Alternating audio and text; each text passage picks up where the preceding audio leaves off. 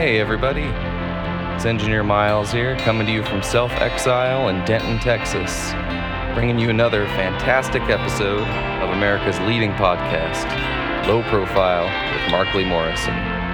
Today on the show, we feature an interview with Michael Corcoran, who wrote a fantastic book about Washington Phillips, along with a CD of his completed recordings.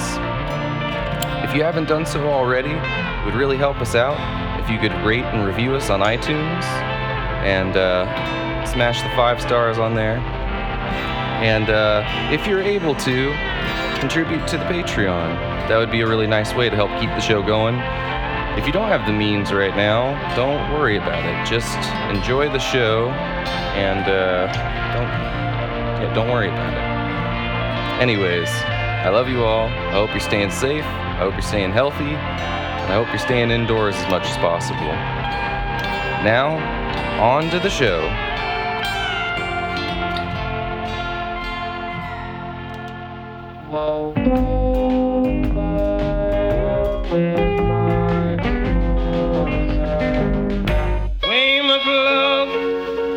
We must love for Jesus to care for us.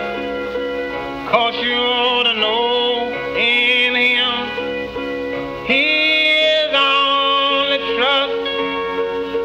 Whatever we desire, whenever we do pray, we must have the faith and believe that He will do just what He said. Oh, Paul and Silas in the Philippian jail, they was both bound. 'Cause you're in Jesus, they found Him close around. Washington Phillips was a little-known gospel singer and jackleg preacher in the early 20th century. He recorded 18 songs for Columbia Records between 1927 and 1929 when he was just shy of 50 years old. The instrument you can hear him playing here is an invention which he called a manzarine. He was said to have died in an insane asylum in 1937, but more recent research by a man named Michael Corcoran has since debunked that theory and other mysteries about this man in his 100-page book and CD, Washington Phillips and His Manzarine Dreams. Today we're going to be speaking with Michael about his excursions on his quest for the truth about this obscure gospel blues musician from Texas. Michael, thank you for joining us on Low Profile. Can you tell our listeners where you are calling from? I'm in Austin, Texas. You're in Austin. Right. I've been here since about 1984. I moved away a little bit, but I'm mostly based in Austin. And what brought you to Austin? I was from Honolulu, and I had a biker T-shirt business with a tattoo artist, and we had a lot of business. And every time, you can't really put stuff on a bulk mail from Hawaii. You have to send everything first class. Sure. This is a long story, but so we wanted to go someplace in the middle of the country so we could just send the T-shirts out bulk mail and save us a lot of money on postage. So we just picked Austin. I had a friend who was she was married to one of the Cramps, Brian Gregory. Oh, wow. And she sent me a postcard from Austin and saying, "You can't believe this. This is Texas, but it doesn't feel like Texas." And it was a picture of Lux Interior in the crowd, and she wrote it on the back. And then so I had that, and then my partner, Rollo, the tattoo artist, he got a newsletter from a group called the Dallas County Jug Band with a guy named Travis, I can't remember his last name right now, but they were based in Austin too. So we just took that as an omen that's where we should move to. Let's fast forward. So it was about 18 years later, you were working on research on Washington Phillips. Yeah, I started working on him in 2002. And that was for the Texas Statesman? The Austin American Statesman. Oh, right. Yeah, what happened was I got the Yazoo CD, and it had in the liner notes it said that he had died in Austin. I loved his music already, but when you work for the Austin American Statesman, you can't really write a big story about a guy from East Texas. It has to be an Austin connection. So when I saw that he died in Austin, that was what I needed to start working on the story. And it turned out I spent about a week. Oh, yeah. I'm sorry. Sorry, yeah. So it turned out he didn't die in Austin. That's one thing. Right. I spent about a week researching the wrong guy, and I had a lot of good information. I found out, that he went crazy in East Texas, and he was committed by his brother, and it was kind of a family dispute over the land and that sort of thing. But then I was interviewing people from Teague and Simsboro, and they would tell me about Washington Phillips, and I said, no, they would say, you mean my cousin Washington Phillips, you mean my other cousin. He's the one that played music. And I said, no, the one that's married to Electra. And they go, no, he didn't play music. My other cousin did.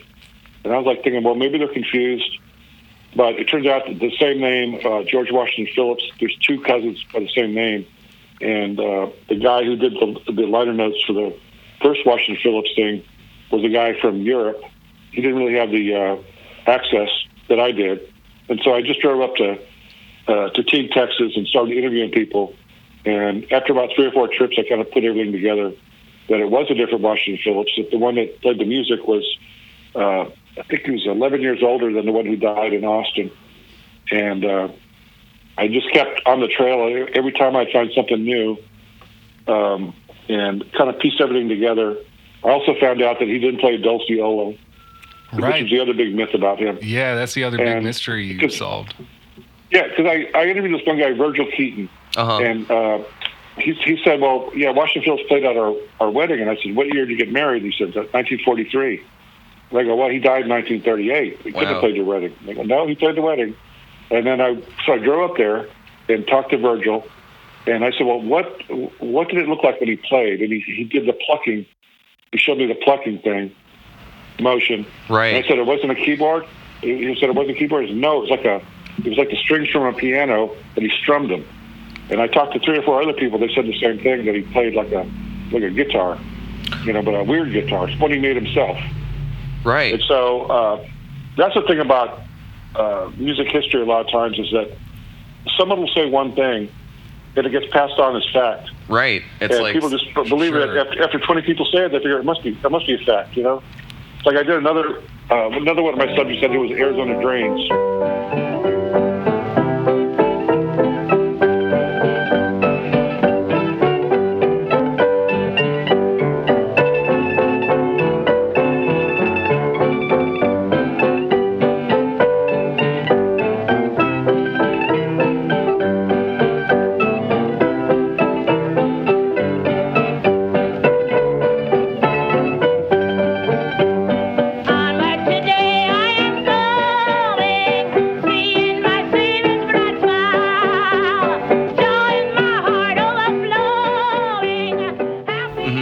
Pentecostal piano player from 1920s.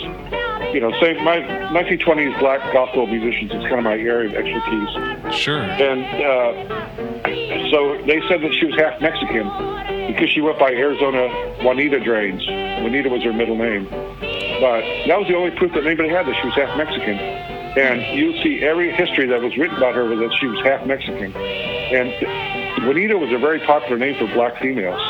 Right. And in fact, the church mother of the church she was in Fort Worth was named Juanita. And, in Texas, there's a thing where they use the first initial and middle initial. And so she didn't have a middle name, so she took Juanita so she could be A.J. Drains. And that's what it was. That's the whole thing. And then everybody just repeated this misinformation. And I don't know. I think that's kind of like a lot of times. Oh, I'm sorry. Oh, no, go ahead. Oh, I was just going to say that reminds me kind of like of L.V. Thomas. Everybody thought her name was spelled L.V., like E-L-V-I-E, but it was actually the initials L.V. Yeah, right. Yeah, I mean, it's like that. Everything I've worked on is like that. I did a lot of research on Blind Willie Johnson, too. Mm-hmm. And they had the wrong birth date, the wrong birth year, or death year, the wrong place of birth. And see, this was all his wife at the time when he died. She was the informant on the death certificate, and she was given information about her own life. She probably got confused, and she thought they were asking where she was from, and she told them they were asking where he was from, and she said where she was from. And so it's just like that all the time. You have to really check with 4 or 5 sources on each fact and get a consensus, because they're kind of all over the place. Right. Yeah. So how did you come to be such a historian on Texas music? Well, I started out, being a music critic, a rock critic. And really, my idols were Lester Bangs and the Cream magazine people, Right. and I was really more of that acerbic rock critic because I didn't really know anything. I wanted, my goal has always been the same, which is to be interesting. But when I was younger, I didn't know anything, so my way to be interesting was to be provocative, to be kind of a jerk. Yeah, be a provocateur. Just kind of like, getting people's faces. I love the idea that you can't be proven wrong. Your opinion can't be proven wrong. Sure. And so I would have these really dumb opinions. I would be out there. A lot of times I didn't even believe them. I would just kind of come off the wall. And I remember one thing I wrote. It was about Charlie Parker, and I knew what I was saying was wrong, but I still thought it was funny. I said, I don't know about this guy. It sounds to me like he's just making stuff up as he goes along. And I put that in the review, and of course I got all these people, writing what this guy doesn't know anything about. And to me, it was all fine. I didn't care that people thought I was an idiot. To me, it was entertaining. Right. Yeah. But then about 1996, the turning point for me was I did a story from there was a guy named Kirk Franklin, gospel performer in Fort Worth, kind of a big star, not a big talent, but a big star. And he had a #1 record with this community choir in Dallas called God's Property. Yeah, I remember that. Yeah, they sampled One Nation Under a Groove, and they had a big hit, and they had a rap break. And so I drove to Dallas and did the story on them, but I wanted more background on gospel music. At that point, I knew I loved gospel music, but I didn't know anything about it. So I got a couple of gospel history books, and that's when I first heard about Arizona Drains and Blind Willie Johnson and Washington Phillips. I heard about them. I knew that they were important people. They were from Texas, and why wasn't the Arizona Drains more prominent? Because they said that she invented the gospel beat, and that's, to me, the gospel beat. That's rock and roll. Right. So she's really the first person that ever played secular music with religious lyrics. And why And wasn't that's to me she? is gospel. Why wasn't she Texas Grapes? Why wasn't she what? Why wasn't her first name Texas? Why was it Arizona? Yes. I don't know. Yeah, that's just a naming thing. Yeah. They called her Arizona. Arizona, like with the rhyme with macaroni. Oh yeah. Oh, nice. So it's just a thing. And the other thing too is that even though her name is Drains, is written as Drains, her real name is probably Duran, Doran. And her parents were illiterate, so when they, the way you pronounce Duran is Durain Right. in the black dialect. So Right. she's probably a Duran because she went to live with a woman named Elvie Duran in Wichita Falls. And so you can't prove that, though. There's a lot of things that you just have to go with your hunch on. A lot of things can't be proven. I mean, even stuff with like Blind Willie Johnson. You don't know if there could have been another guy named Willie Johnson who was blind who was a musician. There could have been 3 or 4 running around. Right. Sure. Because there's evidence that he's been married, like Blind Willie Johnson's been married like 5 or 6 times, Right. Often with two or three women at the same time, but you never know. Also could be a guy, maybe it's a blind guy who's talented with a guitar. He calls himself Blind Willie Johnson because he wants everybody to think he's the famous one. Right. So that's, there's always a chance that you could be wrong about something, which is why I really stick to the research so heavily, because I don't want to be wrong. Right. I want to be as accurate as possible. And they had a New York Times recently, not that recently, but there's a guy named John Jeremiah Sullivan Right. who wrote this really great piece on Elvie Thomas and Mac McCormick. And it was the Geeshie anniversary Wiley, of Geeshie Wiley. And it was that Voyager that went off in 1977. It was the anniversary of the Voyager, which has Blind Willie Johnson's music on it. Yeah. And so the New York Times sent him to Temple to do a big Blind Willie Johnson story. And I was a little worried, like, oh man, he's going to get something I didn't have. He's going to find all this stuff. This guy's a great writer. He's got all this time. He's got the New York Times resources behind him. Yep. He ended up going back and not writing the story because there was nothing left. Right. Like the way I want it to be is like, if you come to Texas and you do research on one of the people I've done research for, it's like going to a garage sale at noon. It's already been picked over. Yep. You're not going to find anything good. And so, but in that case, I was a little bit worried. But I had that sort of obsession that on those three artists, I know we were supposed to talk about, mainly about Washington Phillips, but they all kind of three go together. Yeah. And it's sort of like I figure that I did the primary research on all three of them. I was the first one that really did anything that was real factual on all of them. So I have this responsibility to see it through. Yeah. To me, they're sort of like, I don't want anybody to find out anything that I didn't. Like, that just shows that I didn't do my job all the way. Right. So you did the research for the publication back in 2002, and then Dust to Digital comes along, and they talk you into writing a book, or did you already have some of this already happening? Did you just expand on your old research, or? What happened was the very first product that Dust to Digital put out was called I can't remember the name now. It was a big Babylon. Had Babylon in the title. I can't remember. I'm bad with names at this point in titles. But their very first release was great. It was in a wooden box. Yeah, it was a 6 CD set. God, I know exactly what you're talking about. My friend John used to have it. Yeah, it's a great compilation. They had Washington Phillips in that, and they referred to my research in their little blurb on Washington Phillips. And so about 2013, Lance Ledbetter from Dust to Digital, he gets a hold of me. He says, if you want to write the liner notes for this Washington Phillips thing we want to do, we want to have like real extensive liner notes. And I said, sure. And he said, well, how much do you want? And I quoted him a really small amount because I thought I would just take what I had already written and just send it to them, and they put it in a book, and that's it. I wouldn't have to do any new stuff, Right. But of course, it doesn't work out that way. You get, sometimes obsession is the talent, And right. I think in this case, I had one more chance to do Washington Phillips, and I ended up spending like way too much time on it.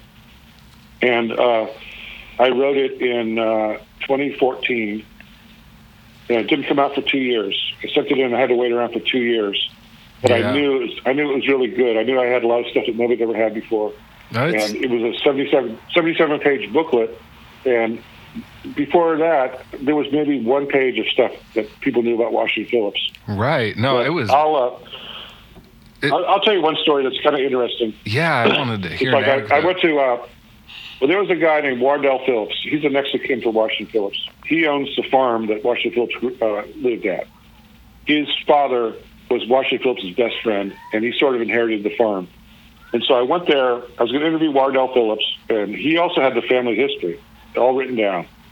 And so I drive to Teague, about 2.5 hours, and I go to his house, and he goes, well, I talked to my, I think it was his nephew, and his nephew talked to a lawyer, and they said I shouldn't do the interview because, why would I do that? I'm not getting any money for this, and we just don't want to do the interview.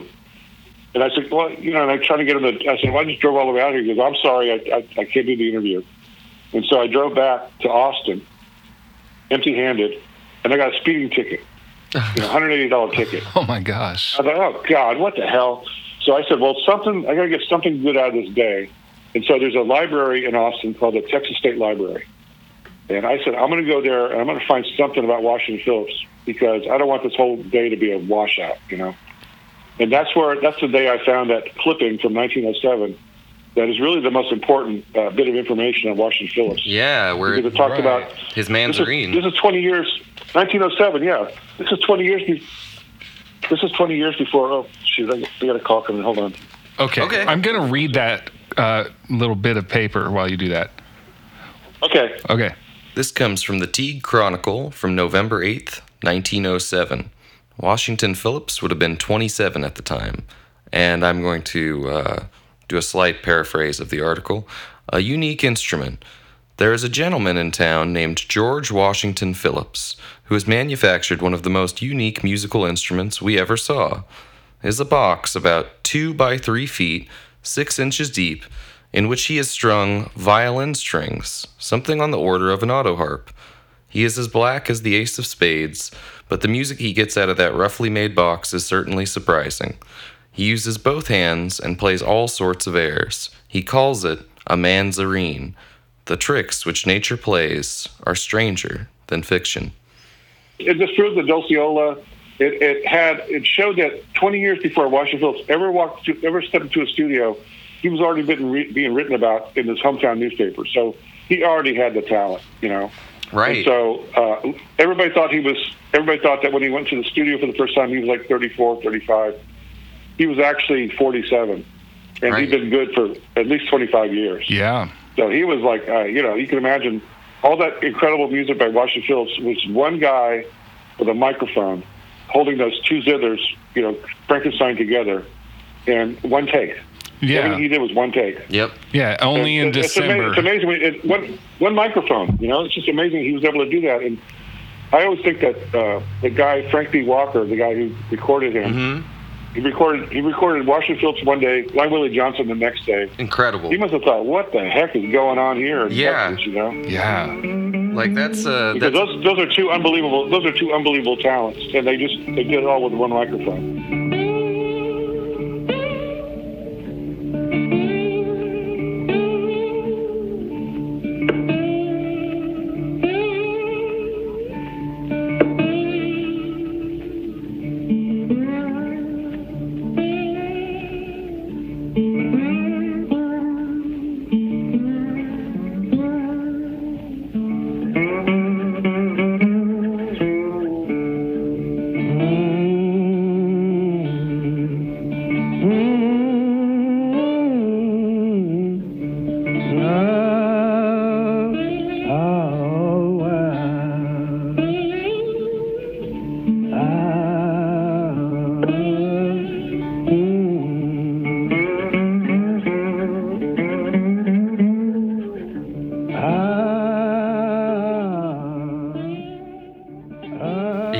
I can imagine what was going through his head that weekend, boy. Yeah, that's... He is the guy, but Frank Walker is the guy who discovered Bessie Smith, though. So he had been around greatness. And he also discovered Hank Williams later on. Right. So he's a major talent. I love when I find out about people like Frankie Walker that should be better known that aren't. Like everybody knows about Ralph Peer, and there's been books written about him, but Frankie Walker, to me, is just as great as Ralph Peer, just as important in the whole music field. Yeah, he recorded Body and Soul by Coleman Hawkins, Take the A Train by Duke Ellington. Right. Just an incredible guy, but because he didn't really, court the limelight, and also all his papers were destroyed through who knows why, but he doesn't have any papers to go through. So that's why nobody really knew anything about him. But I just thought what he did in Dallas, those 3 sessions in December, was pretty amazing stuff. Yeah, December of 27, 28, and 29. And, all in Deep Ellum, yeah. Yeah, and they did it in December too because it's so hot in Texas that they recorded right into the album, the lacquer, Right. That makes sense. It would melt. It would melt during the summer. That's interesting. Yeah, I hadn't thought about that. Wow. Yeah, that makes a lot of sense. Yeah, and what he would do is he'd audition in the morning, they'd rehearse in the afternoon, and they record at night. And so of the 20 or so acts that he recorded in Dallas, probably 60 or 70 tried out for it. And so there was a lot of people that really wanted to make a record because to them that was the greatest thing that could happen in their life is to make a record. Yeah, you mentioned like payment was almost kind of secondary. It was like more important just to be recorded. Yeah, they never got any money, and it's a shame too because Blind Willie Johnson's family still hasn't received a penny.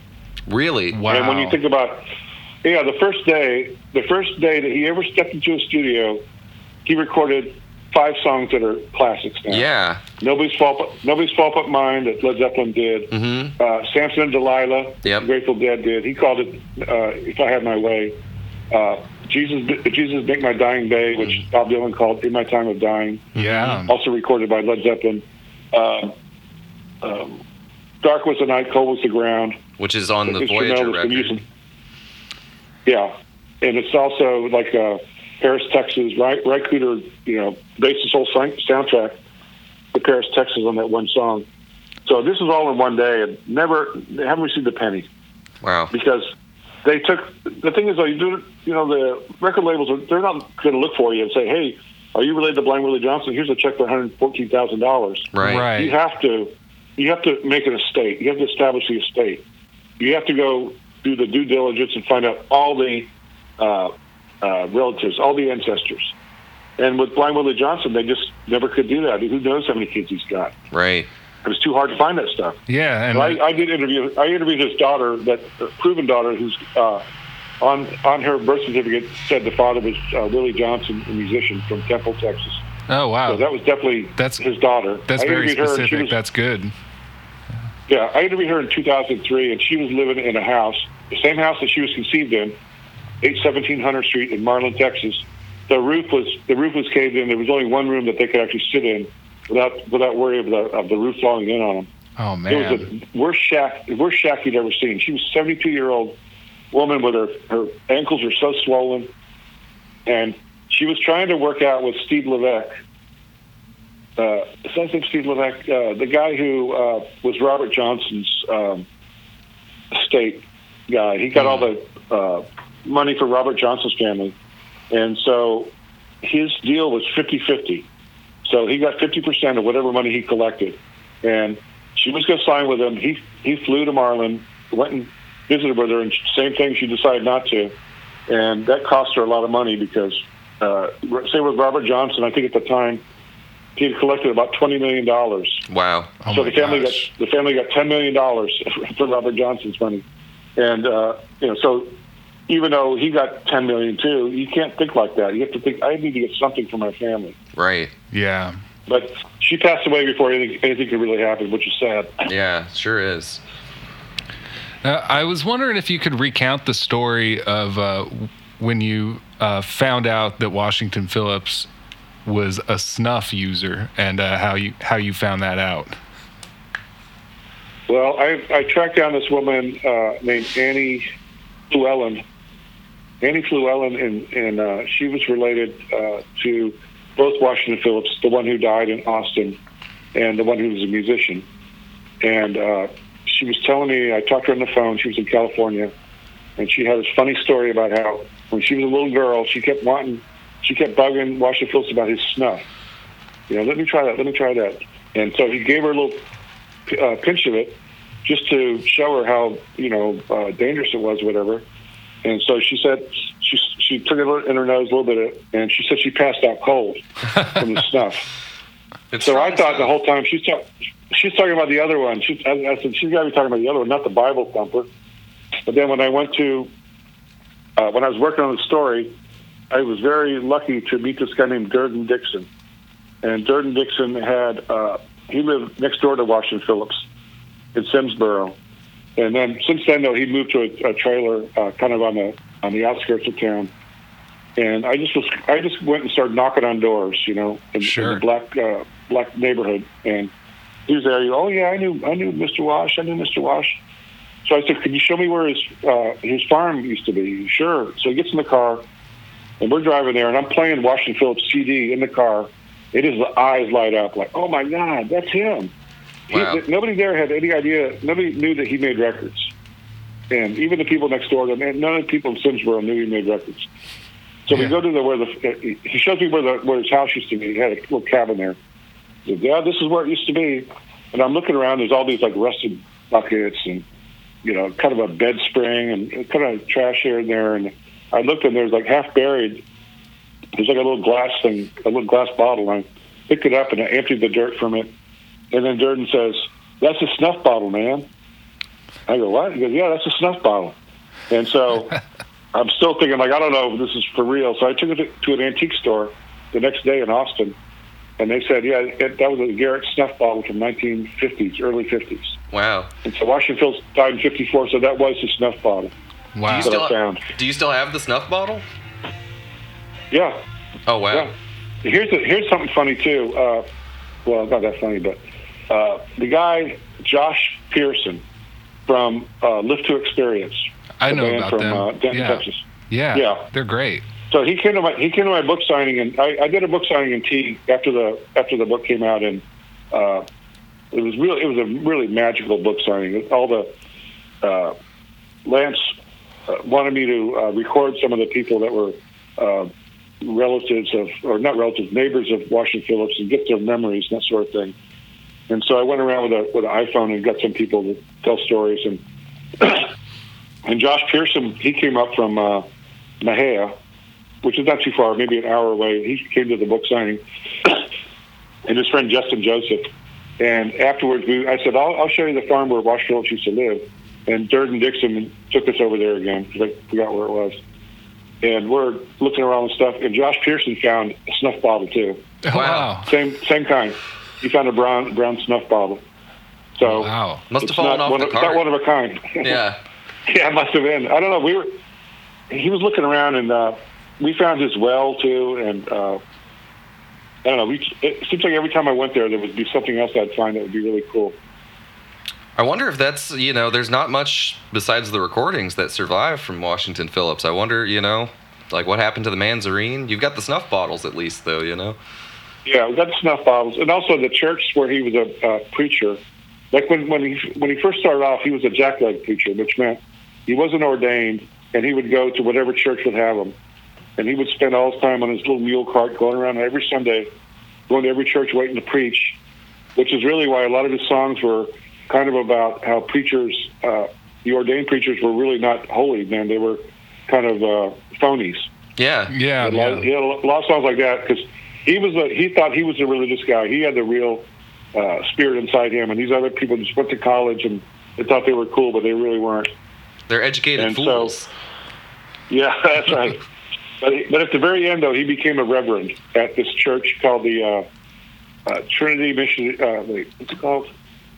Missionary Baptist Church. I can't remember his first. Trinity Missionary Baptist Church. Maybe that's what it was. Yeah. And Pleasant Hill. Anyway, so I went there and I saw I was there with the preacher was there, and I said, "Well, do you have any old stuff here, whatever from the old days?" And he goes back and brings out this box.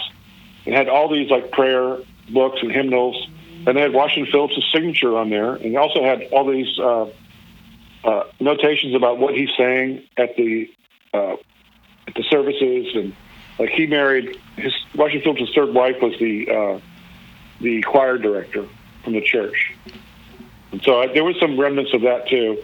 And then I found the picture that is kind of famous now, but the picture of him with the two mules. Yeah. That was a woman named Doris Foreman Neely, and as I said, I was knocking on doors, that sort of thing, and people would tell me, "You need to talk to Doris Foreman Neely. She lived next door her family lived next door to Wash Phillips." And I went over there and talked to her for a while, and she goes, "Well, hold on a second." And she goes, "Yeah, I got a picture of him," and I'm like, kind of hopeful, but not thinking anything's going to happen. And she shows me that picture, and I'm like, "Oh my God!" Yeah. There's only been one picture of him before that. Right. Yeah. And it's much later too. So, he's a bit older. Yeah, that picture was like early 50s. Yeah, that picture was early 50s, and a lot of people at first didn't think it was the same person, but then someone did an analysis where they checked the bone structure and said it definitely was. The right one. Wow. I mean, there's a guy named Gary Harrison and Michael somebody, I can't remember his name right now, but they did a lot of research on the instrumentation of Washington Phillips. And there's some really good stuff online that goes into really strong detail about exactly what he played. And I think it's called fretlesshithers.com is the name of the website. Yeah, that's right. Yeah, I've heard that before. Doing a little bit of research. They sort of like. I'm not a musician, so I didn't know a lot of the terms. So it's good that musicians came up and did that, because when I first started doing the story, there was only 40 known Dulciola owners in the whole world. Right. So they were all into the idea that Washington Phillips played the Dulciola. Anyway, a guy from Memphis named Andy Cohen said, if it went for Washington Phillips, nobody even care about the Dulciola. He's the only reason anybody cares. That's exactly what I was going to say. Yeah, and it was weird too because I called Andy Cohen when I first found out that it was a zither, not a Dulciola he played, and he owns a Dulciola. He was actually kind of interested. He wasn't like going, "Oh, that's bullshit" or anything like that. He was like, he would go, "Wow, that's great." You know, he was really encouraging, and so that's kind of cool. It's interesting too because listening to his music, you can hear, as a musician, that he's plucking. He's not hammering the strings. So it's interesting that myth, was the fact for so long. It all started with Paul Oliver. He had a book called Screaming the Blues, I think, or Screening the Blues, something like that. And on the notes from one of the sessions, it said he played a Dulciola, like D-U-L-D-U-C. Like Dolce, like sweet. Like a dulcimer. Oh, I think they were trying to say what do you call it? Dulcimer. Yeah, like a dulcimer. Yeah, dulcimer's a instrument that you pluck. Mm-hmm. But Paul Albert thought they meant Dulciola, so he kind of started that whole idea that that's what it was.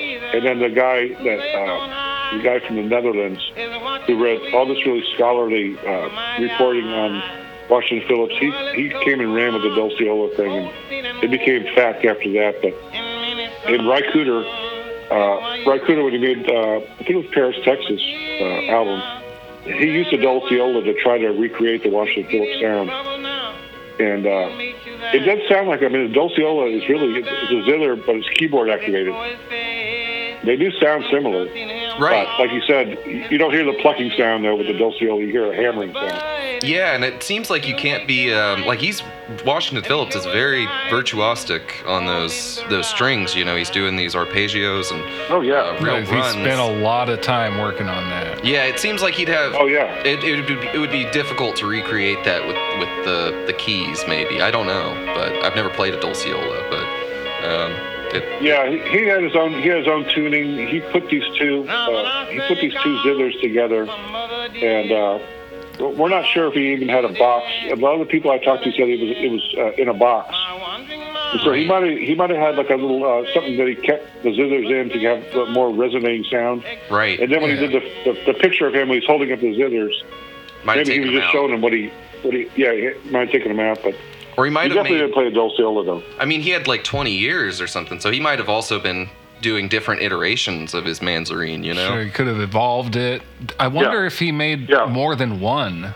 Well, I think he made his first one. I think he made them out of piano wires, and then later on he found out that there was an instrument that's already made called a zither, and he got a couple of those. I think early on, though, just like the way that a lot of blues musicians, they started off playing a wire from a screen door, sure, and then they end up getting a guitar. I think early on he made his instrument early on, and then later on he got a real zither, because I think the fretlesszithers.com they actually know exactly what he played. Yeah, the exact. Celeste Stone was one of them. Yeah, but the Frank B. Walker, though, he said that Washington Phillips played an instrument he made himself. So I think it could have been that the way he put those two zithers together was really unique. Right. Nobody ever seen anything like that before. Yeah, or since, really.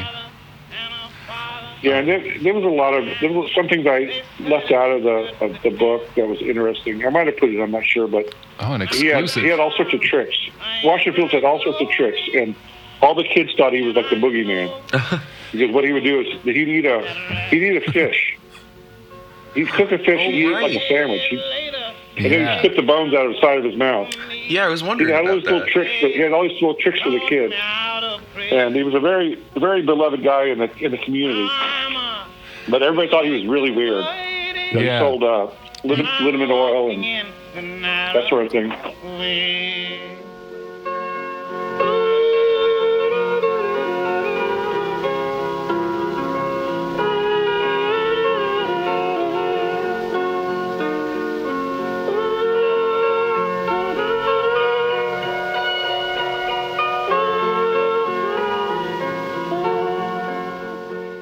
Hey y'all, Mark Lee here, just butting in post.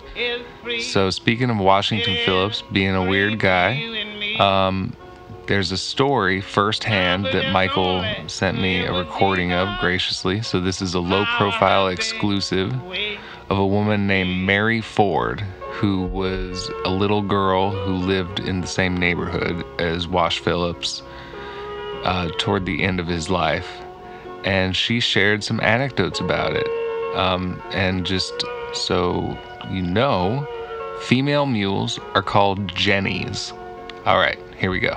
I know this whole round world do not love me no how, and it is on the count of sin. Until Michael started writing, none of us had any idea that records was cut or anything.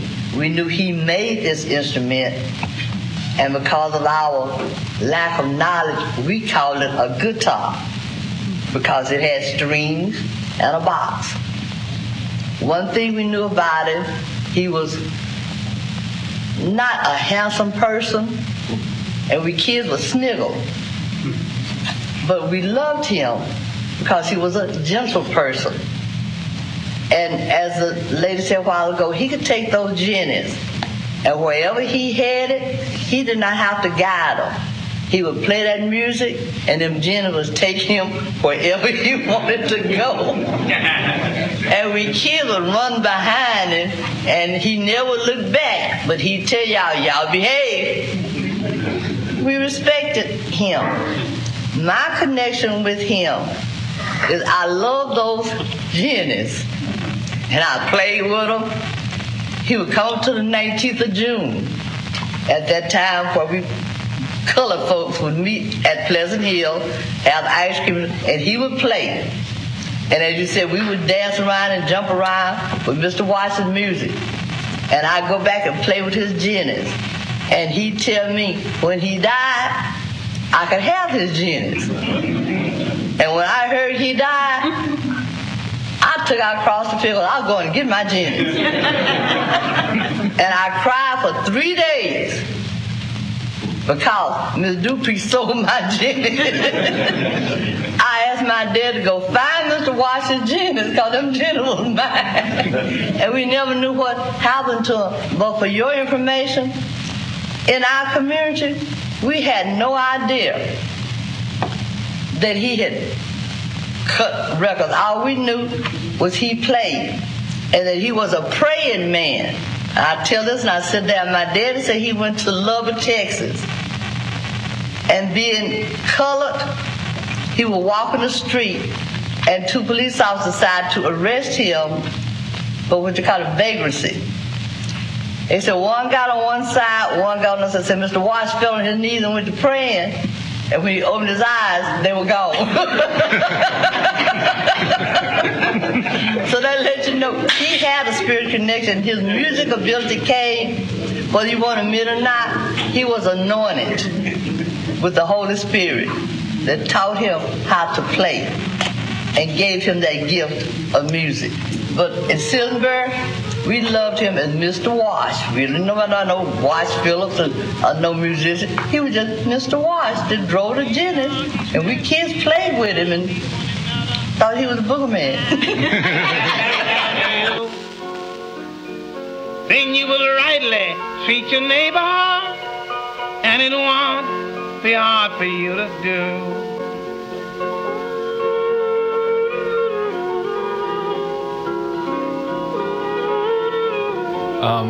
And I just think it's so remarkable that you got to meet some people that knew him for this release event, and so many of them had never even heard the recordings, or much less knew about them. Yeah, when I started, nobody had ever heard of it, because he made the recordings in 1927. They were all born in the 40s and 50s. Yeah, they knew him as kids, maybe as teenagers, but they didn't know him as a recording artist. And he didn't go around telling everybody, "Hey, I made a few records." He was not a braggart. And those records were probably hard to come by. I mean, they only made a few thousand copies, it seems like, or maybe 10,000, something like that. Yeah, at the most. He was his first record sold the best because he had this really unique sound. But also too, like 1929 when the Depression hit, the stock market crash, that pretty much ended country blues, gospel. The primitive recording industry was over at that point. Right. Like Because a lot of artists. in the 30s. Well, what happened was, radio started commercial radio started in 1920 in Pittsburgh, and it sort of slowly grew. And then when the Depression hit, then all of a sudden radio was the thing, and because you couldn't afford records, Right. And so people listened to the radio, and radio was all about pop music. It was all about maybe jazz, a little bit of jazz, but they weren't into.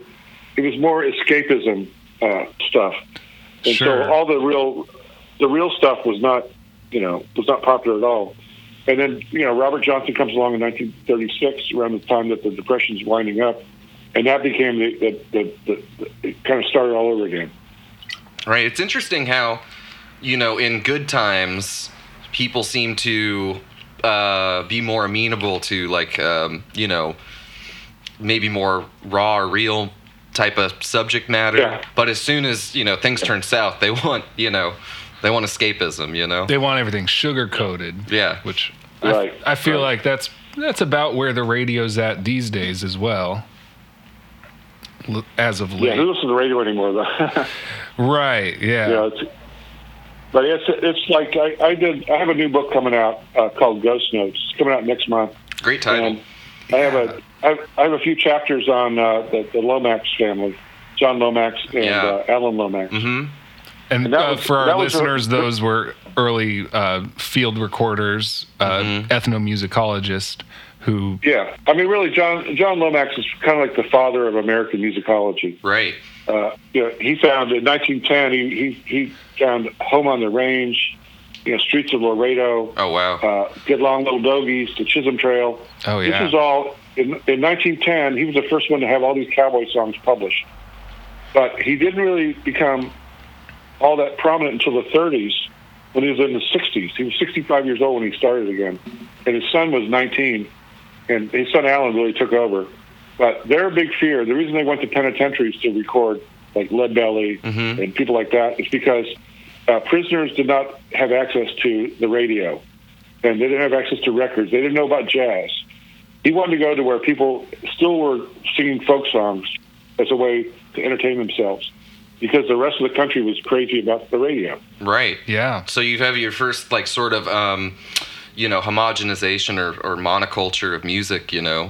And he was trying to get Right. back to the source of American music tradition. Yeah, well, when you think about all the songs he had saved, like House of the Rising Sun, Sloop John B., Frankie and Johnny, a lot of these songs might have been lost forever if it went to the Lomaxes. Right. Wow. They recorded them and archived them at the Library of Congress. And for instance, Goodnight Irene, Lead Belly played it for them when he was still a prisoner in I think 1933, and they archived the recording with the it's the Archive of American Folk Song, I think it's called. It was part of the Library of Congress, and then later on, like 13 years later or 17 years later, the Weavers recorded Goodnight Irene, and that's really what started the folk revival in America in 1950. It was the #1 song, and to think that this song was sung by a prisoner on a 12-string guitar. Yeah. Yeah. And then next thing you know, everybody in the whole country singing it. Yep. Talk about being in the it's a right major place at the right standard. time. Yeah. Well, those guys were, that's getting back to the whole obsession thing. The Lomaxes were totally obsessed with getting this material. They knew it was out there, and if they didn't get it, it might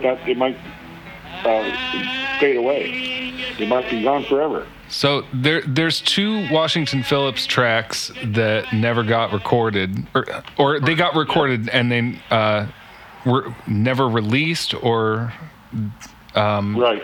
They haven't been found. Yeah, the world is in a bad fix everywhere. How Part far? 2. I want to know how far your obsession took you with that particular recording. I went to New York City, and I went to Sony, who claims that they own the Washington Phillips masters. They don't have any masters. I mean, the Washington Phillips records, the Blind Willie Johnson, Arizona Dreams, they're all taken from 78. Yeah, There's from no collectors. masters. Yeah. Yeah, from collectors. And so they claim to own the material. Maybe they do, but Columbia's been sold 3 or 4 times since the recordings. And I don't think that they didn't pay any money for them. Right. I don't know how they could claim copyrights. But anyway, I figured out that the other song that was never released was you can't. It was, they call it later Tattler. Oh yeah, you can't stop a tattler. Yeah. You can't stop a tattler, and there ain't no use in you trying. Just as long as this world lasts, they're gonna find somebody lying. Oh, deliver me from a woman or either man. You know now it's all the go that will go about from house to house and tell everything that they know.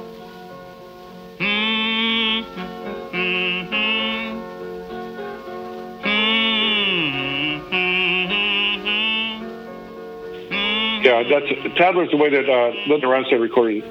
She called it Tattler, but this Washington Phillips has got a song on an album that sold like 3 million copies by Linda Ronstadt. Never received a penny.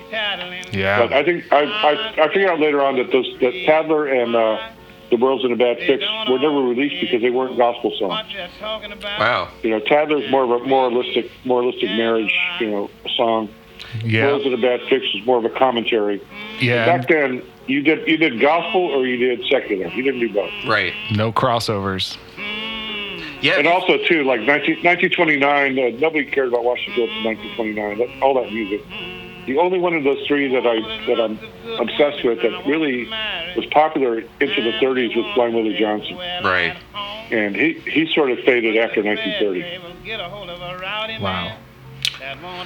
So, on the songs, you said that it's a comment. I've heard little bits, but yeah, has anybody found anything else about these, like lyrics or?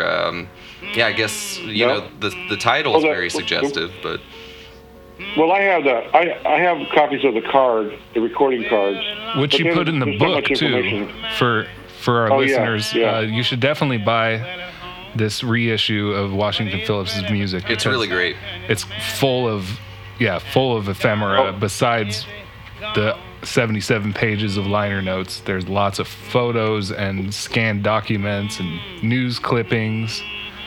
It's just such a tremendous. The remaster is incredibly remastered by I can't remember the guy's name right now. Gosh, I'm sorry, I'm so bad with names. But oh, that's fine. I'm 64 years old. It's like the first thing that goes. Yep. I go to book signings. There's people I've known for 30 years. I have to ask them what their name was. It's really embarrassing. It's the way it goes. I finally have it worked out. So I have someone that writes their name down ahead of me. And they hand me the card, and they're like, "Oh, Betsy, how you doing?" But I couldn't tell you Betsy's name when she came up to me. I got it here. Michael Graves did the mastering. Yeah, Michael Graves. Yeah. From New Braunfels, Texas. He's been nominated for like 4 or 5 Grammys. He's one of the best. Yeah, it's. But you listen to the Dusty Digital versions of those songs. It's so crisp. Yeah. Compared to the Yazoo. Yeah, and the signal noise and all the pops and hisses are like it's the best versions of those songs out there, bar none. Yeah. Well, the Arizona Drains one, the same thing. The Arizona Drains recordings are so much better than the Document, the ones that came out on Document. Because that's the guy's name is Chris King. Chris King did the Arizona Drains ones. He's really good too. But these guys, they know how to get the sound out. I don't know how they do it, but it's night and day. Yeah, it's some kind of magic, Yeah, I did a liner notes for the box set, my Sam Cooke box set. Oh wow! That APCO put out. It's called Sam Cooke: The Complete Keen Years. It's all his Keen stuff from 1957, 1960. And while I was working on it, I was listening to the songs and. They're okay and everything like that. But then the engineer, Terry Landy, she sent me the final mixes that she had done. And oh my God, they just sound so great. Wow. I mean, really, that's a really good set, because the thing about Sam Cooke is that his great stuff is great, but I think his bad stuff is even greater when he does songs that aren't their greatest songs. Oh, he can sing anything, that guy. Wow. And so are your liner notes for that anywhere near the tome of the Manzarine Dreams book? No. Well, the Washington Field stuff that's about 15 years of research. Yeah. Yeah. Not continuously. I mean, I work on it like maybe 3 months, then I take 3 or 4 years off, then I work on another month. But the Sam Cooke box set was done in about 2.5 months, and I had Peter Gorelnik hanging over my head the whole time. I was trying to think of, like, what could I find that he hasn't done already? Because Right. he spent about 10 years. He spent about 10 years on his book on Sam Cooke, so you can't top that. So it's more, it's well written, but it's not as much research. Sure. The only thing I really did find, the only thing I found that Gorelnik didn't have was that song, "Old Man River." Oh yeah. By Oscar Hammerstein and Rogers and Hammerstein, Jerome yeah. Kern. No. But Jerome Kern, I think, wrote the music to that, and Hammerstein wrote the lyrics. But there's a part in "A Change Is Going to Come," the posthumous civil rights anthem that Sam Cooke wrote. It came out in '64, and it says, "I'm tired of living, but I'm scared of dying." It's one of the lyrics, Yeah. and that's right from Old Man River. Right. He took the lyrics right from that. Oh, wow. And then you go back and you look. He's got "A Change Is Going to Come." It's got a river motif. It talks about the river running, and I think that when he did "Old Man River," a lot of this stuff was kind of stayed in his songwriting DNA, and kind of got him. That song is a pretty amazing song. You can analyze Sure "Old is. Man River." It's just it's. I can't tell you exactly what it's about, but you can analyze it different ways, and it's kind of like how life keeps going on, even though these people are going, horrible things are happening to these people, and nobody cares. Right. That's on the one side, but then the other side is kind of like the river really is the people. That they will eventually succumb, not succumb. The other word, the opposite of that, persevere. Yeah. Persevere. Rise. Yeah. But that's really the only thing that I really got that was original. Whereas in the Washington Phillips thing, pretty much everything I got was original. I mean, they call it primary research when you aren't just recapitulating what other people have found. You're actually finding new things. Yeah. Going out and finding snuff bottles. Yeah, a lot of people think I'm this great researcher because I found all this stuff. But to tell you the truth, the reason I was able to find all that stuff is because nobody really looked before. Yeah. Nobody cared. Even Blind Willie Johnson. How could you not? He's like the greatest slide guitar player of all time. Yeah. He was 9 years. He recorded 9 years before Robert Johnson, and 2 years before Charlie Patton. And nobody really cares about Blind Willie Johnson, or didn't until recently, Right. because he's a gospel singer. Gospel really gets collectors are not into gospel. They care too much about the lyrics. Right. They care too much about this is all about God. This is Yeah, it makes them blush, maybe. Yeah, but I'm not like that. I don't listen to any lyrics. I don't listen to Bob Dylan lyrics. I don't care about lyrics. I'm the same way. To me, the strength to me is if you have a really good melody and a good singer and all that stuff, the lyrics, it elevates the lyrics. You can have average lyrics, and when the presentation's so good that the lyrics sound great. Right. They have so much more meaning. Right. I don't care. So anyway, that's one of the reasons why I think that I was drawn to gospel music, is because I didn't care about the lyrics. I cared about the commitment of the musicians. And the other thing too is when I was working on the Blind Willie Johnson, I went and visited Mac McCormick. The greatest. What I'm trying to do, he's the greatest ever. Yeah.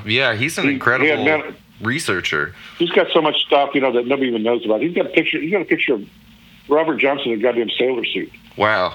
And I know a guy who's seen the picture, and he never even put it out there. Like, if I found something like that, I'd put it on Facebook. Yeah. Is he still working on his book? Do you know if he's working on that? No, he died. Oh, that's right. He died in 2015. Right. Oh, wow. But I visited Mac McCormick, and he's a really weird guy. And first he was going to throw me out, I thought, because I mentioned another researcher that I thought he would be impressed by, that I knew him. and he hated the guy. Oh wow, bad blood. Why'd you mention it? Why'd you mention him? Oh shit, I screwed up on that one. Oh, Anyway, yeah. he finally calmed down. Had a couple drinks, and he was telling me about Blind Willie Johnson. He says, I don't know anything about gospel music, but to me, Blind Willie Johnson's more of a blues guy than a gospel guy. And then I told him about my research I did on Arizona Drains, that she was really the first Pentecostal recording artist. And he says, well, what makes a Pentecostal singer different than, say, a Baptist singer?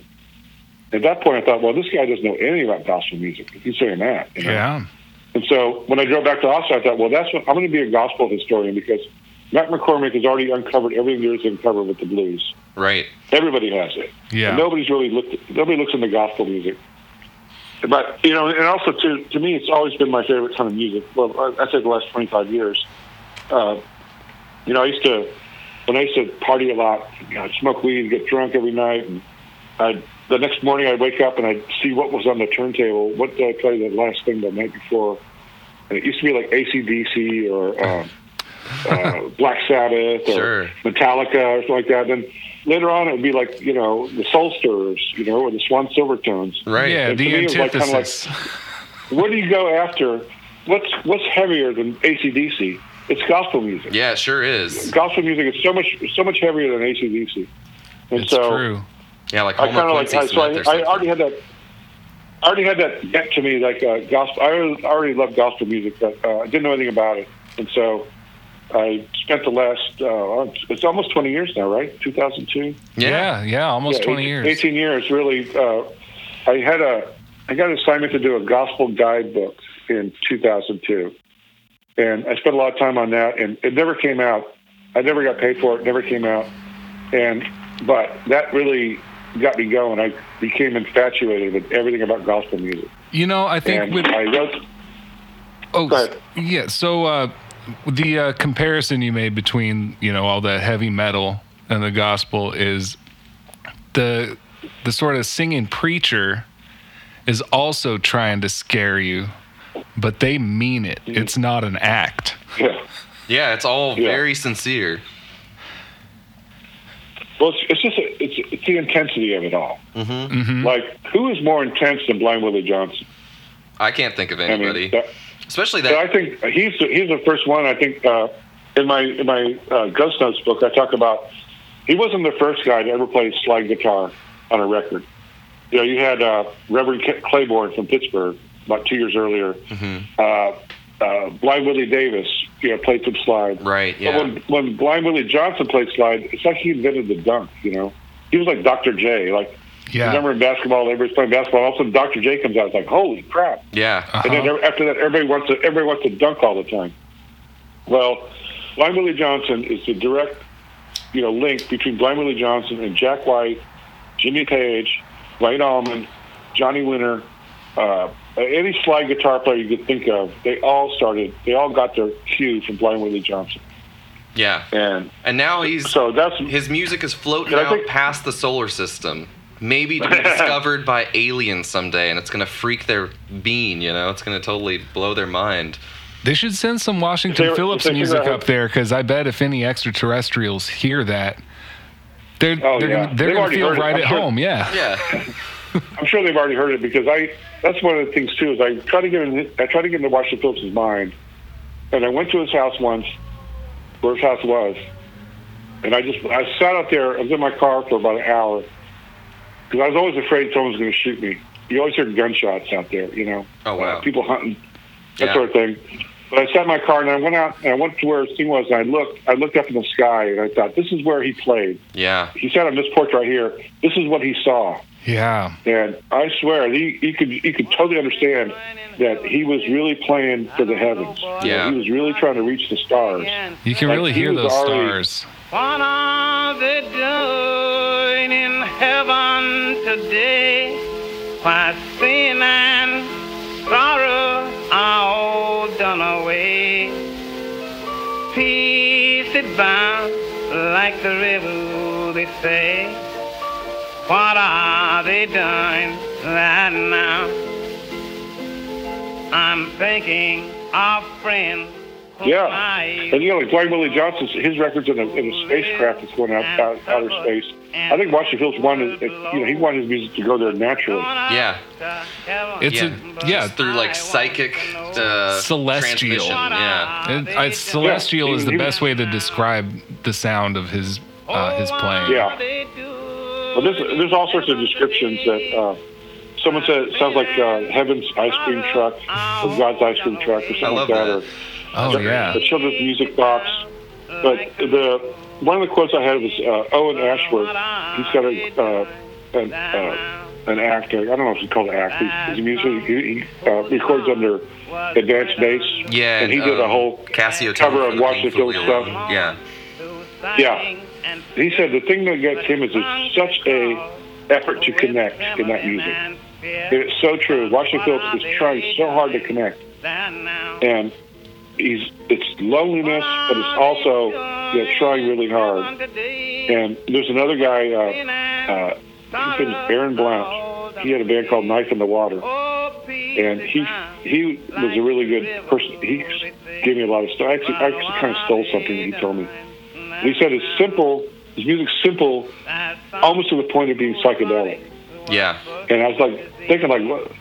He's right. It's so simple. Yeah. It's almost like if you're a fan of J.J. Cale, the guitar player from Tulsa. Mm-hmm. I am. He plays so soft. His groove is so soft. His guitar is so soft, but it kicks ass like Kirk Hammett or something. Right. It's just like it blows your mind in a metal way, but because it's so soft. And I think that's what I like when the musicians flip the dynamics when they're not. It's not all about being loud and forceful and over amped up. It's also about connecting. Right. It's all about connecting. Right.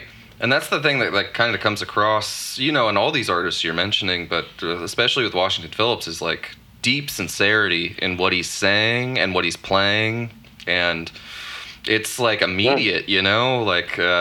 I remember the first time I heard Washington Phillips, it like stopped me in my tracks because I'd never heard anything like that, Right. I was just going to say the first time I heard it, I stopped in my tracks because you were playing it. That's right. At your house. Right. And Oh, really? I completely lost my train of thought, forgot what I was doing, and I just had to sit down and soak it in. Yeah, we were sitting around the table, and I just put it on the stereo, and it's incredible. What song? What song was it? I believe you remember the first song you heard? I think the first one I heard, I think, was "What Are We Doing in Heaven Today."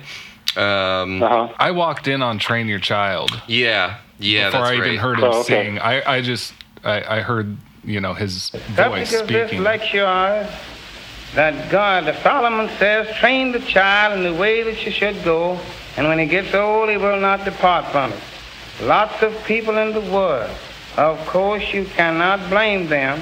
God have given them children, and they don't know what to train them.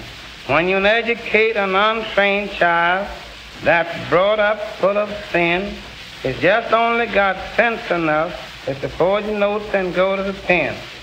Let us train our children and try to keep down so much sin, 'cause it'll be too late to cry when you see them going to the pen. Lots of those little womanish girls that think themselves to be grand, they will stand on the corners at night making dates with a married man. Those little mannish boys with a hat sitting on one strand of hair will go marry some woman's nice little girl and ain't got nowhere to carry her. Education is all right. I will tell you before you start. Before you educate the head, try to educate the heart.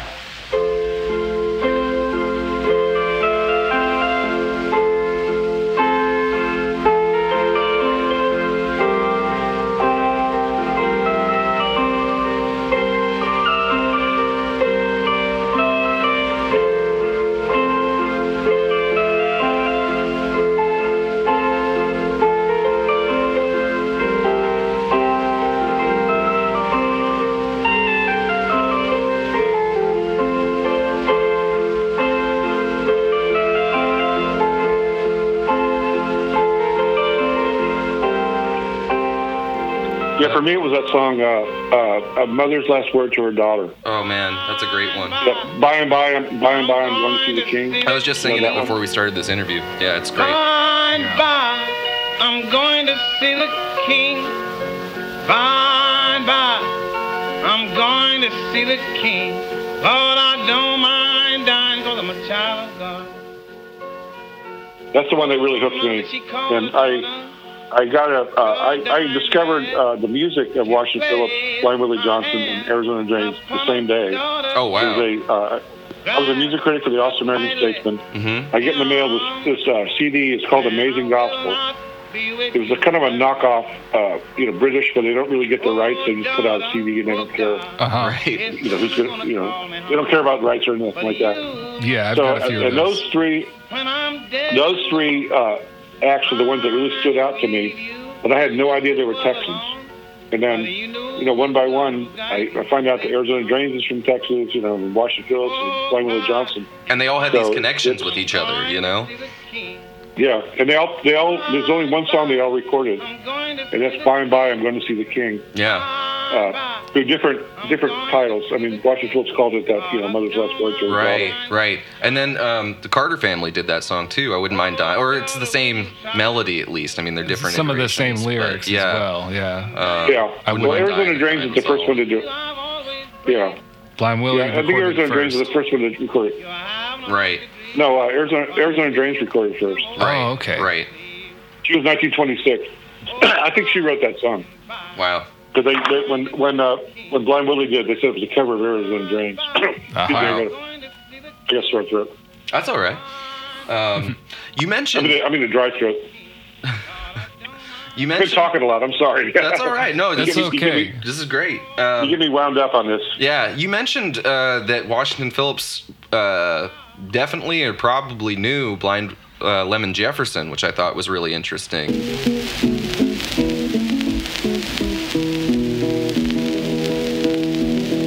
What it was, baby, I asked of you. What it was, baby, I asked of you.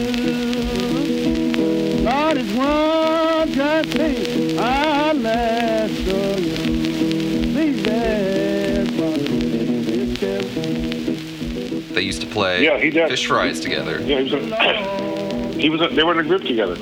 Wow. And the way I found that out is that I was reading this Alan Governor had a book, I forget what it's called, but he interviewed a guy who was 106 years old. Wow. And the guy was saying he used to go see Blind Lemon Jefferson and play with Washington Phillips and his brothers, Tim and Doc. And nobody knew, there was nothing about Tim and Doc. Nobody ever did the research. Nobody ever looked at the census records, all the other stuff. And so when I found out that Washington Phillips had a brother named Tim and Doc, and then that quote was out there, that's got to be real. Yeah. There's no way this guy could have made up Tim and Doc. Yeah. So, but they're from they're both from Freestone County, and if you were a great musician in a county, small county in Texas, word got around. Right. People knew who you were. Blind Lemon Jefferson is one of those guys that is so important. Him and Blind Willie Johnson used to compete against each other in Hearn, Texas, according to this guy named Adam Booker. Mm-hmm. They play at different street corners, and I could totally see that. It was just the way you made money. If you were blind, the way you made money was either as a beggar or a musician. Right. That was it. Yeah. And so these guys, and Washington Phillips wasn't blind, but he was on a farm by himself, and he'd probably play 12 hours a day. Right. The kid said he would always be playing in his mule cart. Yeah. He'd have his zithers up there and play, and they said he wouldn't even have to use the the reins. Right. The donkeys would just go on their own. And he'd be selling his plums and his oils and herbal remedies and whatnot. It's weird too because three different people told me that he smelled like liniment oil. He had that real heavy. He used to oil his. He was real black. And he used to just put all this oil on him. And it's kind of weird that people remembered that about him. And he's kind of a mystic too. He sold herbal remedies. Right. That was a And, detail that was really striking to me, is that he was covered in liniment oil, like he's anointing himself, or just keeping moisturized, I guess, is the other part of it, you know. Sure. I mean, he was a small town Texas eccentric, you know. Right. Like one with a lot of talent. Yeah. And what I was trying to do too with I was trying to figure out, like, how did he get this idea to play music that way? Like, what? Yeah. You know, just he seemed to be fully formed out of nowhere. I'm thinking it was the Stars. Yeah. Yeah. I mean, it could have been, but I found out that his grandfather was from Kentucky, Mm-hmm. and they had a lot of camp meetings in the early 1800s. I think it was called the Great Awakening, and that's when black people started going to church services for the first time. And you know, Washington Phillips, he's got a little bit of the Appalachian kind of instrumentation to his music. So I think maybe his grandfather might have been a musician, and that's where he got it from. Yeah, that would make a lot of sense, because it does seem to, you know, you listen to other artists from that region of Texas, and he's definitely doing something, unique, and it seems nobody sounds like him. Nobody sounds like him, either before or since. Yeah, you know, there's nothing else like so it. He came up the whole thing himself, and was a total virtuoso. It wasn't just that he had an instrument that he made himself that nobody had heard before. Nobody can duplicate to this day. They know about it. People are playing zithers 30, 40 years. They can't do what he did. No, with two hands, doing accompaniment and the melody. It's psychedelic is a good word. You know, it's incredible. Yeah, nobody can come close. Nobody comes close to what he did. And then also singing on top of that. Yeah. No overdubs. You know, no overdubs, no, let's do another take. That's the other incredible thing about that weekend with Frank B. Walker, is those are first takes that you're hearing. Like, that's single takes. That's the first thing he's hearing. That's the first thing you're hearing. Yeah. No, I will say there were two takes. They did two takes in most songs, but they only used the first take on almost every occasion. Right. Like they on the recording. If you look in the book on the Washington, it'll say sometimes it'll have two takes. It'll say first take. And it'll say use this one, right? You know, next to it. So I think they would go through two, but when they made the record, they actually had to burn it into an actual record. You know. Yeah. So it was not. They didn't want to use too many of those records. Yeah, it was straight to lacquer, right? Probably. Right. And it was a brand new process, because it was acoustic recording before, you know, and then. I can't remember the name. Electrical. Yeah, it was the first electrical recordings. Yeah. Viva Tonal. Viva Tonal. That it actually started. Yeah, and Frank B. Walker had used it once before, I think in New Orleans. So he was fairly new to it. Yeah. You know? And that's why I think, like, I tried really hard to find out. I would give anything to find out where those records were made. Yeah. You know, Blind Willie Johnson, Washington Phillips, Lillian Glenn. Coley Jones, all these incredible musicians. Oh yeah, Coley Jones. Where did they all do this? Where was that first weekend? Where was it? And I've been looking all over, never found any evidence. And so I finally figured out. Well, I didn't figure out. I just guessed that Columbia Records had three storefronts next to each other. Mm-hmm. So there were 2000, 2002, 2004 North Lamar Boulevard. Yeah. And so I kind of figured that's probably where they did it, because they had they had the new electronic system. They had three storefronts. They had plenty of room, and it was in a neighborhood that blacks had access to. You know, bordering a black neighborhood. Right. So I kind of figured that was probably it, but it doesn't matter. That building's been torn down anyway. Yeah. I mean, it's amazing. It's amazing all the stuff that's been lost. Yeah, it really is. But it's incredible that it ever happened in the first place, because there was a boom with race records, you know, like there was some sort of like niche market, or like, you know, capitalistic imperative to like get in on this market, and in the process of doing that, like, documented all this music that might have been lost forever. You know. Oh yeah. Well, you know, the first 4 years of recording blues recordings, almost all the records were women. Singers were women. Right. Because Mamie Smith had the first hit, right, 1920. This is like the 100th anniversary of Mamie Smith. I can't sleep at night. I can't eat a bite.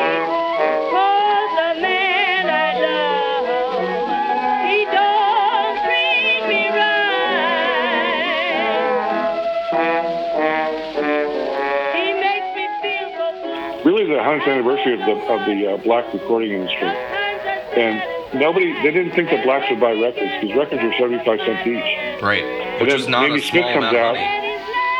It's $9 today. Yeah. Wow. So it's like going to pay $9 for 45 today. Yeah. But anyway, so but it was a magical thing to be able to have music in your own home. It's nowadays we take it for granted, but back then it was kind of like you've got something special here. Right. But she sold about more than 500,000, and it turns out that black people actually bought records at a greater frequency than whites. You know, they had moved to the cities during World War I for jobs, and so you had this whole urban migration of blacks to the cities, and then Mamie Smith hits hard, and for the first Bessie Smith, Ma Rainey, Sippy Wallace, Ida Cox, Victoria Spivey, it was almost all women at first. And in fact, there was a guy in Papa Charlie Jackson. In 1924, he advertised himself as being as good as a woman. Wow. Which nowadays it's totally flipped. Nowadays it's sort of like men are have the superior edge. Right. When it comes to blues. That's incredible. Yeah, I wonder why that is. Yeah. That women were the first forebearers or whatever. Because Mamie Smith had the hit, so they wanted to copy it. I guess, yeah, makes sense, yeah. Yeah, so they thought that's what they want, and it was selling all the. In fact, it was like 4 Smiths. There was Clara Smith, there was Sarah Smith, all these women. They all had these hits, and it was all the same sort of. It was a piano and a woman singing, and then really the Blind Lemon Jefferson is the one who changed all that. Though. Right. In 1926, he did Lonesome Blues. I can't remember what it's called now. That's not, yeah. And Black Snake Moan and all this stuff. Yep. In 1926, then all of a sudden everybody wanted guitar. The women with the pianos is over with. Now it's all guitar. It's all country blues. Yeah, like Geeshie Wiley and L.V. Thomas as well. Yeah.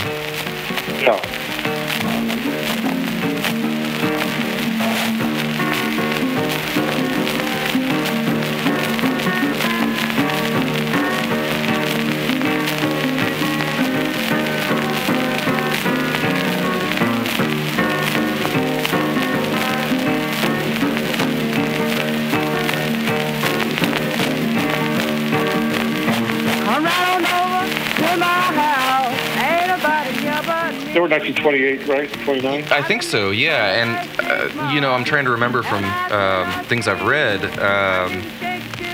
They were playing fish fries in that same area at the same time. I wonder if they had any interactions with Washington Phillips or Blind Lemon Jefferson or Blind Willie Johnson.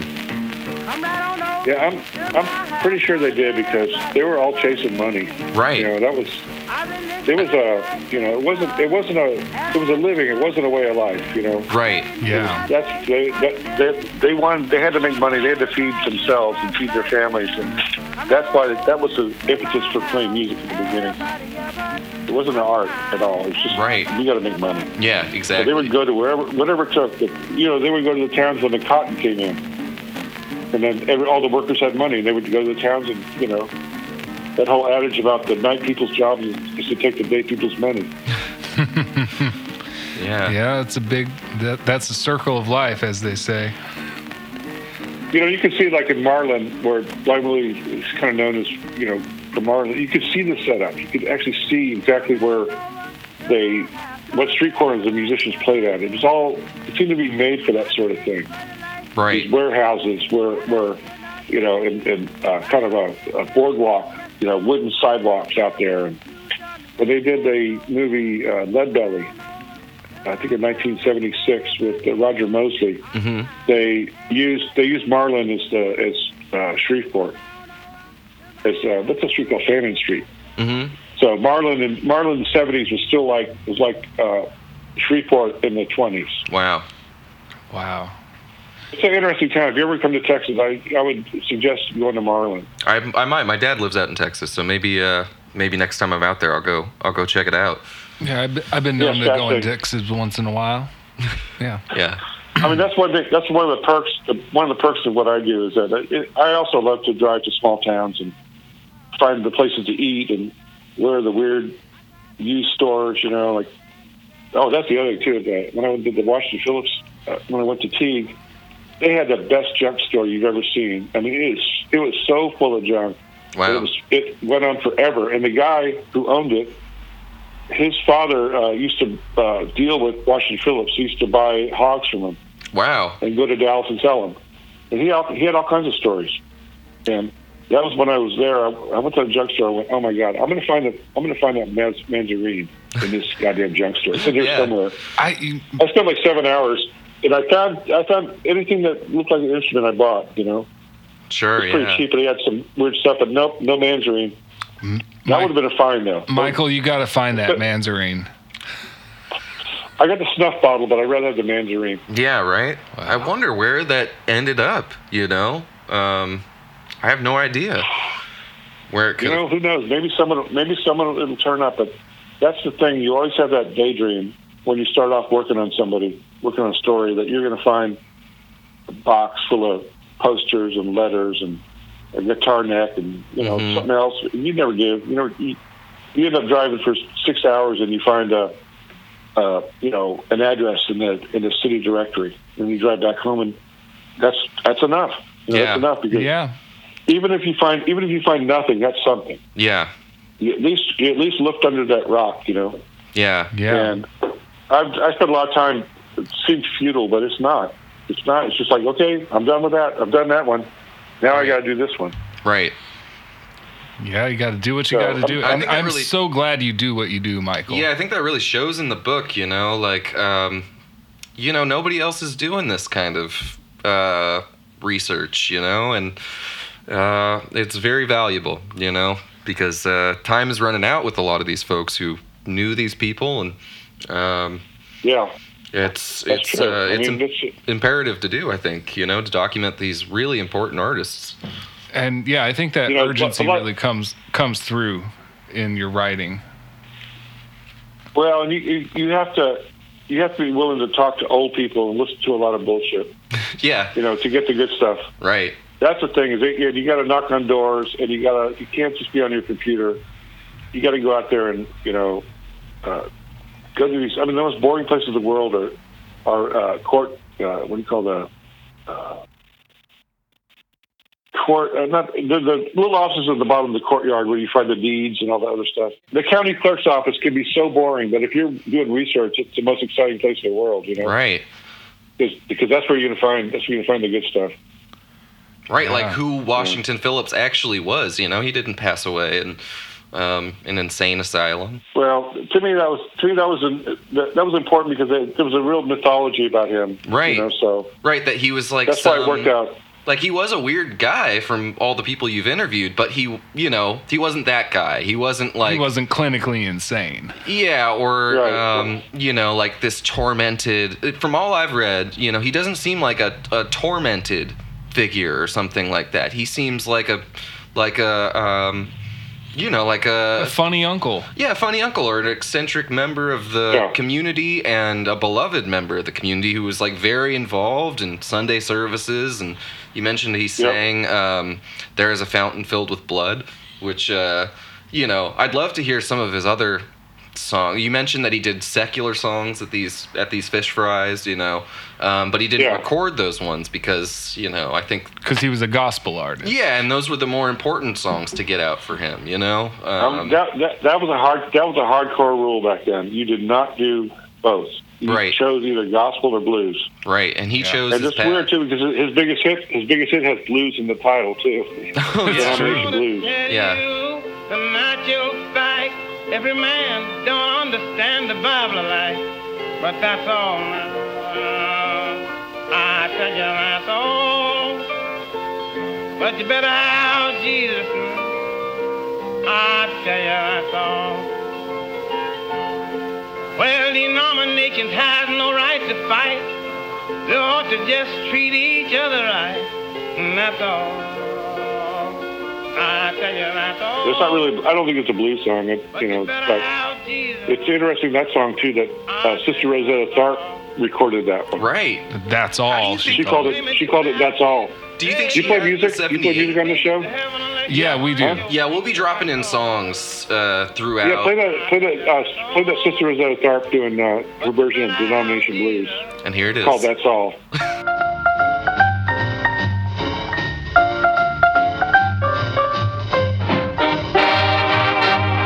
playing right now.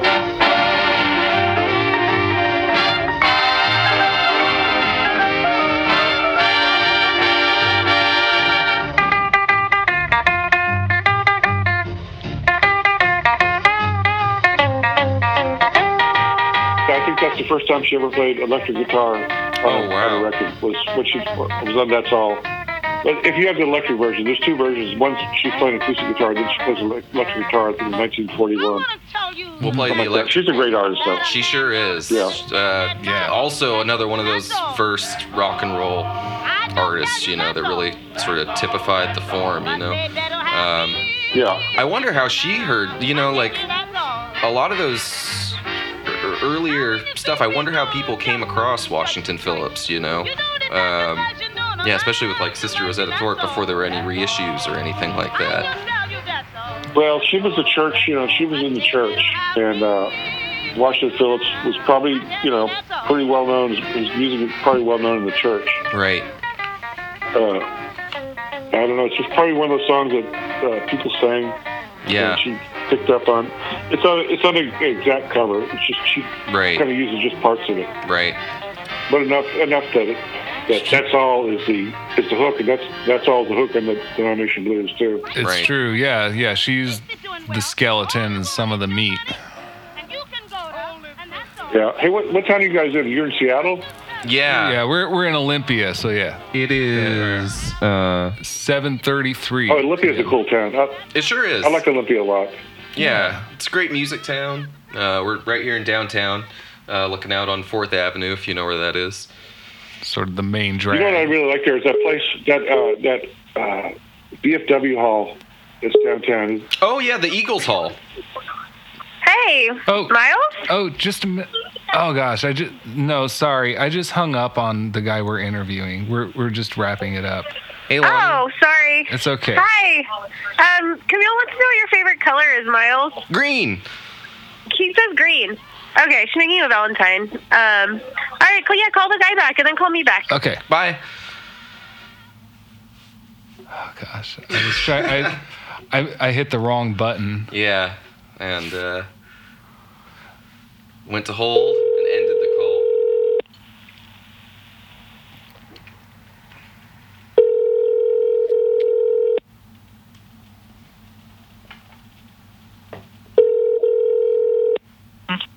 Hey, fellas. Hey, sorry about that. Hey, my wife was calling in, and I was trying to end that call, and I wound up hanging up on you instead. So. I hear you now. That's right. Well, you probably have enough anyway, right? Yeah, I think so. Michael, thank you so much for talking to us tonight, and I wanted to know. Thanks for caring, Oh yeah, I think there's probably a lot of people that would be very intrigued to hear what you have to say on this subject, and. I was wondering if you want to plug your upcoming book, Ghost Notes. Okay. Well, it's called Ghost Notes, Pioneering Spirits of Texas Music. And it's got, I have all my research on Washington Phillips, Arizona Drains, and Blind Willie Johnson is in the book, but it's recontextualized and kind of weaves together instead of separately. And I kind of retrace the beginnings of the black recording industry, and then I have a really cool chapter on Amos Milburn and Charles Brown, the two piano players from the Houston area. They were really huge in the late '40s, early '50s. They're the biggest R&B artists, and I found out that they were actually a couple. They were a romantic couple. Oh wow! And how did you come across that? I mean, I'm sure it's in the book, and feel free to not spoil anything. But that's a pretty incredible find. No, I had like 3 sources. Well, I had to piece all these things together, but I kept reading these interviews that, and one of them I got I was at a record convention, and I told a guy I was into Amos Milburn. He says, well, I interviewed him right before he died. And I said, really? Do you have a tape or something like that? He goes, yeah. And he sent me a CD with the interview of it. And it was like Amos Milburn was talking about, like, me and Charles, we lived in the same hotel room. So he went to one side to write this song, and I went to the other side to write this song. And then Charles Brown was talking about, they were roommates in New Orleans, and they were always roommates. And then I read somewhere that in R.J. Smith's book that Charles Brown was gay, and his wife complained that on the road he'd always keep a separate room for his boys, for his guys, and he'd be with her. And after about a year, they broke up. Wow. And then I read this other interview with Amos Milburn's band leader, Texas Johnny Brown, and he's telling Alan Governor, well, Amos was gay, but he was cool. And so I just thought, well, these guys are living together, and they're both gay. Right. And I need to have someone confirm it. So I called Charles Brown's manager, Hal Beagle, this great guy, passed away recently, but he started the R&B Foundation and raised a lot of money for R&B artists that were kind of getting ripped off by the labels. Mm-hmm. And so I called him up, and I was just talking to him. He goes, yeah, they were a couple. Wow. I didn't even ask him. I just saying like that. Oh, really? He told me what it was, this and that. So then I talked to Charles Brown's band leader, Danny Caron, and he goes, yeah, they lived together for like 4 years in Cincinnati. Wow. So anyway, and the only reason, I love them for their music. I didn't do the story just because they were gay. Right, but But if it works in with their, well, it works in with their how they kind of became obscure really fast. Right. And then the one thing I ended with is, like, for a while there, though, they were the most talented couple in America. Wow. When you think about it. Yeah. It's like a lot more talented than Steve and Edie or whatever. Yeah, or Sonny and Cher. Amos Milburn is the first great rock and roll piano player, just exceptional piano player. And Charles Brown is the guy that Ray Charles modeled his whole career after. Wow. So these two guys are real significant. Anyway, that's in the book. I have like maybe 30 subjects. I have Rocky Erickson, a chapter on him. Oh, that's great. Chapter on Jimmy Bowen. Who else? Sippy Wallace, and the birth of Boogie Woogie piano. There you go. I had a book before that called All Over the Map: True Heroes of Texas Music. This is a sequel to that, but I wanted it to look different and feel different. So it's in a different way. Just the chapters aren't separated as much. They kind of blend together. Right. Plus, there's this great musician artist named Tim Kerr. Mm-hmm. I don't know if you've heard of him. I don't think so. I haven't. No, I don't know Tim Kerr. He was in Poison 13, The Big Boys. There's a record label he's got. That sounds familiar. Yeah, he's a kind of a Texas music legend, but he's been doing this really great painting portraits of mostly African Americans and civil rights people, and he uses colors really, really great. And so he did all the art for the book. Wow. Which is good. I mean, the worst thing about if you write a book like this, the worst thing is trying to get clearance for all the pictures. Yeah, right. Yeah. That's a nightmare. Wow. When can we look forward to this book? It comes out. We have a book release party at South by Southwest on March 21st. Great. You guys coming in? You guys aren't coming in for that, are you? I don't think so. I don't reckon so. No. It's too far. It's too far and it's too crazy. It's too crazy. I'd stay away. I've been to South by Southwest a few times. People on Segways and wearing Google glasses or something. I don't know. Yeah. Once it had the interactive, when it was just music, it was cool. Yeah, I never got to go back then. It was a great festival until about 1999. Yeah, when all the tech folks started moving in. Yeah, tech folks, and also kind of like the hip hop sort of taking over. And more, big parties with, I don't know. Yeah, right. All the corporate cool parties. But now it's sort of like you can't really get as much work done because it's so hard to get around. But I'm doing so we're doing Ghost Notes. The release is at a cemetery. Oh wow! The Oakwood Cemetery. It's a chapel and cemetery, and it's the same cemetery where the Lomaxes are buried. Wow! When's that going to be happening? It's Saturday, March 21st, and we're getting a bunch of local awesome musicians and also musicians coming to town for South by Southwest. I'm going to sing songs around the grave sites of the Lomaxes. Wow. In the afternoon. Oh, Just whoever wants to. I mean, if you're from Ireland or England and, you're into folk music, you want to visit the thing, why not do a song, So Yeah. we have a videographer. We had a videographer there that's going to record, and it should be pretty cool. Yeah. That sounds great. Well, yeah, if you're anywhere near the Austin area or headed that way, as I'm sure many of our musician listeners are, that sounds like a really fun thing to check out. Yeah, and come on out. pick up a copy of Michael's new book. Yep. Ghost Notes. Yeah, Hey, thanks for having me, guys. Yeah, I thanks really for talking appreciate to it. us, Thanks, Michael. Michael. That was really right. great talking to you. All All right. right, cool, man. Thanks Man. a lot. Great. Bye-bye. Bye. Take care. Bye.